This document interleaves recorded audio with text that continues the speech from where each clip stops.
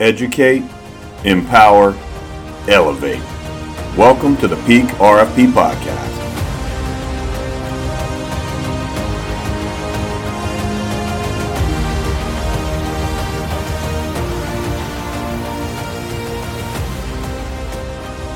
Welcome to the Peak RFP Podcast. Luke and Caleb are back with you today, and we're going to talk about one of my favorite topics, one of Caleb's favorite topics, which is deadlifting. Specifically, is deadlifting good? Is it safe? And should we deadlift? Caleb, I'm going to turn it over to you, but what's your first answer to that? Yes. That's correct. That's yeah, correct. Resounding yes. You know, I think we're both bringing this up today because we've had some recent conversations that just leave us frustrated, which, you know, my little testimonial is my parents are doing weight training and, you know, they're in their 60s and wanting to build bone density and thrive. Super important. And just live and age well. Right. And so they're taking personal training and their personal trainer, they cycle through a little bit. Well, one of them is a PT. And he does not want them deadlifting. He doesn't want them hurting themselves. And my sister went and visited him and said, hey, can you show me how to do a deadlift correctly? And he talked her out of deadlifting completely. Right. And that is, to me, unacceptable. Yeah, for sure. To not be unashamed in saying that. Yeah, So that's my testimony. And I know you've got a couple too. So yeah, just recently in working with some patients who are deadlifting because of how good it is and how much good it does for our body, went to see a physician, a healthcare provider, and cautioned them that, you know, this is a twofold problem. One, they cautioned them against deadlifting and said, no, I don't want you to deadlift. Now, my first thought was, you know, does the healthcare provider know anything about deadlifting and why we should, why we shouldn't? The truth is probably not. But the second thing that it did was it put this fear into this patient. And this is a big problem that we see, which is fear avoidance. Yeah. Now, of course, you and I are going to talk about deadlifting kind of correctly. Today, we're not going to get into technique a whole lot. We're going to follow up with another podcast, and we'll dive deep on some technique things. But, you know, that fear of not wanting to hurt myself, some legitimate, however, it can really take over, and it does bad things. So, you know, we've got some ignorance out there on deadlifting, and that's what we're talking about today. Yeah, we want to give words that heal, not words that harm. For sure. And when we are implementing caution, which I'd use strong language, I would say they're instructed not to. They're told not to. This is harmful for you. Right. That really does a lot to our bodies, and it's hard to thrive when we're afraid. Absolutely. Yeah. Yeah. So let's jump into a little bit about maybe why we should deadlift. And, you know, deadlifting is a term that came out of the weight training world. But when we talk about deadlifting, we're talking about a functional movement pattern that is hinging in our hips and picking things up correctly. Now, there's been, you know, I've got air quotes here, back school. Right? Back school for the past 50 years has wanted to teach people how to lift correctly. And patients have all heard, lift with your legs, not your back. Well, if you do that correctly, that's deadlifting, right? And so why should we teach deadlift?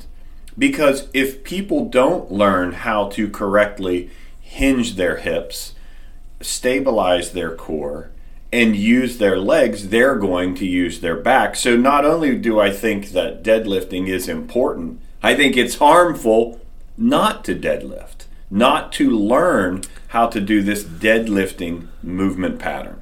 Yeah, that's right. And I'm being a little facetious here, but you know, it's not like we ever need to deadlift on a daily basis. There's never something on the floor we have to pick up. There's never a box that has to be moved. The good thing is everything a grandchild or child. Yeah. I mean, you know, come on. We deadlift every day. We just don't call it that. Correct. And you're right. If we do that incorrectly, we're wearing out our back because we don't know how to drive through our legs. So yes, safe and necessary. Yeah, all healthcare providers, especially us as physical therapists, know the epidemic of back pain.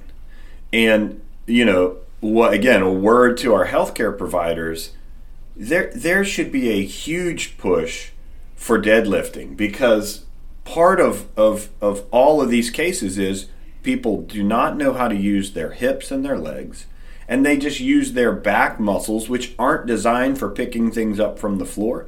Our spinal muscles are designed to kind of keep us erect posturally and make small corrections and keep us erect and good posture. They're not designed to bend and pick up, weight. That's what our hips are designed for. Our glutes are designed for. Our hamstrings are designed for. Our quads. So again, super important that we learn how to use our hips correctly and work on this type of movement pattern. So that's a quick version of why it's safe. What are maybe the benefits? We've kind of named one. One is just function. I mean, you do this every day. Right. But what are some of the other benefits, maybe even especially to our aging population, the ones who are most often hearing don't do this? Yeah, that's a great question, and this is a super important part. And we've been really hitting this more. And I just want to give a shout out to the ICE folks, because it really turned us on here at Peak to getting people deadlifting. And so this is a group of physical therapists that's doing some great work in research and teaching for kind of functional lifting things and deadlifting. ICE is Institute of Clinical Excellence. Thank you. Yep. And so our aging population, let's say our retired population, right? Bone density is a huge problem. Osteoporosis, osteopenia. Patients have all heard things like, you need to do weight-bearing exercises. Yeah, so I'll walk. Right.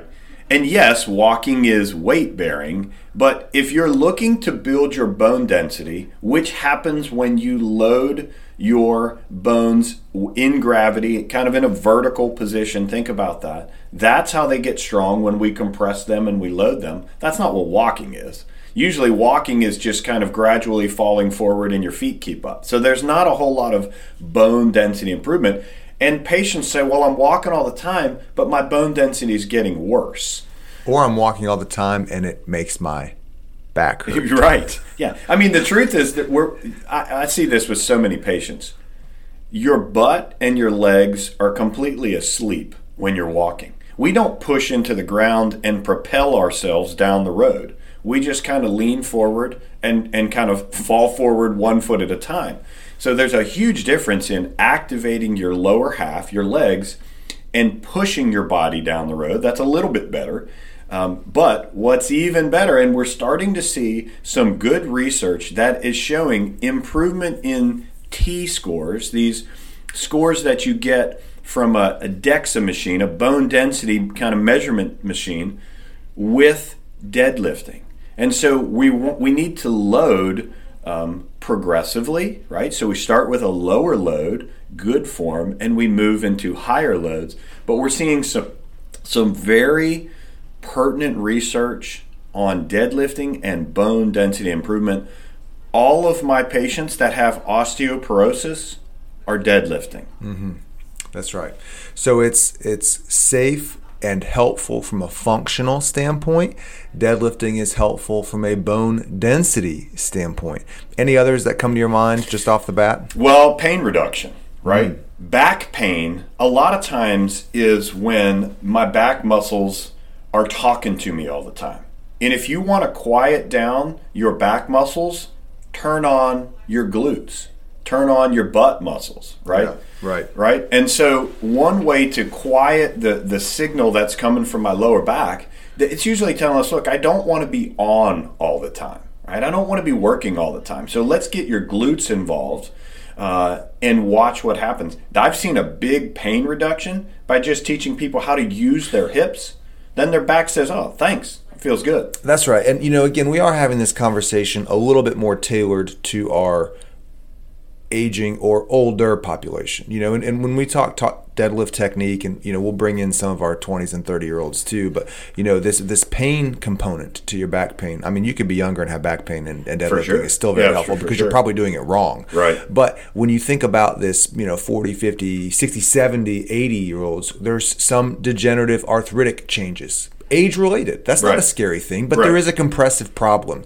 You could have a history of some disc issues or nerve compressions that maybe the input to your glutes is a little bit altered, Right. and that affects it. And so when we talk deadlifting, we're talking about firing the muscles that have been asleep and getting compression off of your back, Right. which is a huge problem. Yeah. You know, interestingly, show me a person with the X-ray or the MRI that says degenerative changes, degenerative disc disease, lumbar stenosis, all of those things, all the more reason to deadlift. I mean, it sounds crazy to people, but when we start to talk about what are we talking, we're talking about using our hips, not our back. Why would I want to take all of that pathoanatomy that we talk about, right? All those bad looking pictures and load through there. Well, this is what some of our healthcare providers think that deadlifting is. They think that it's loading the back, and that is incorrect.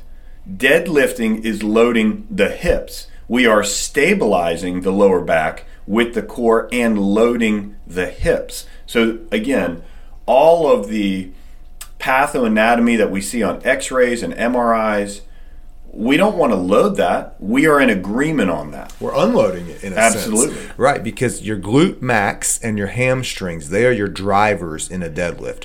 Your core, some of your groin muscles, your abdominal muscles, they're more stabilizers. Well, we want things stabilizing. Right. I mean, that's the point. Right. So absolutely, we got to keep doing this. Yeah, so we're seeing the improvement in function and protection of the lower back. We're seeing an improvement in bone density, which is huge in our retired and aging population. And we're seeing a reduction in back pain by taking the pressure off of the lower back and putting it where it should be, into that hip complex. I'm going to throw in one more idea, and we are not probably the specialists to talk about this, so you may say, ooh, yeah, we might have to bring in somebody else. But where do hormones come in to doing this? Well, testosterone and these things with lifting weights. Well, I think that's a great point. And you and I are capable enough to say, here's what we know about strength training, that it improves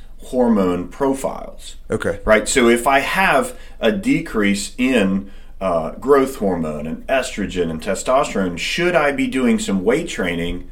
The answer is yes. Yes. The answer is yes, because those are going to help to improve all of those hormone markers. If that's what we're working on, then deadlifting or any of the kind of weight training needs to be part of our kind of holistic program. Right. And that's not even bringing in the mental health aspect with cortisol and stress and some of those hormones. So, yes, deadlifting is safe. It is effective, it is functional, it is helpful for bone density, it is a pain reducer, it has a hormone component, right? With a skilled therapist teaching you proper technique, this can be a very lifelong induced exercise. Let's just finish up by staying right there for a minute on kind of a little bit of the deadlift form, but not much, and safety.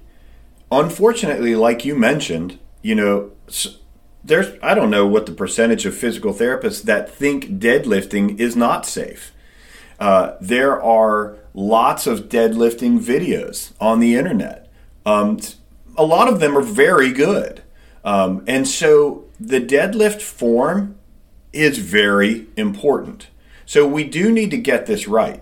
A neutral spine, an engaged core and hips. And sometimes patients don't have enough hip mobility to deadlift, very full deep. depth, right. So we adjust that. So deadlifting is, in my mind, critical to thriving.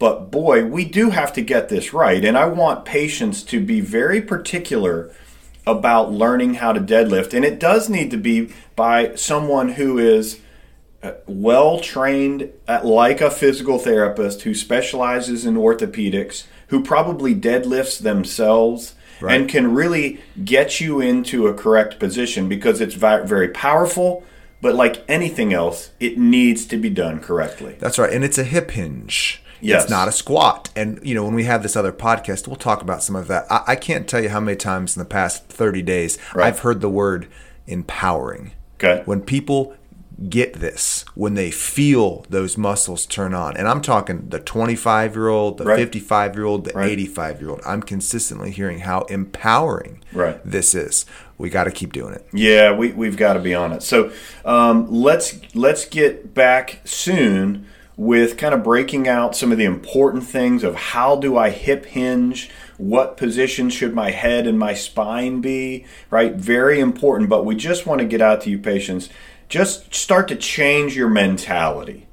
You don't need to run out and deadlift tomorrow, but you need to start to think about, should I be deadlifting and squatting, by the way, also? Two different exercises, similar, very different, very good.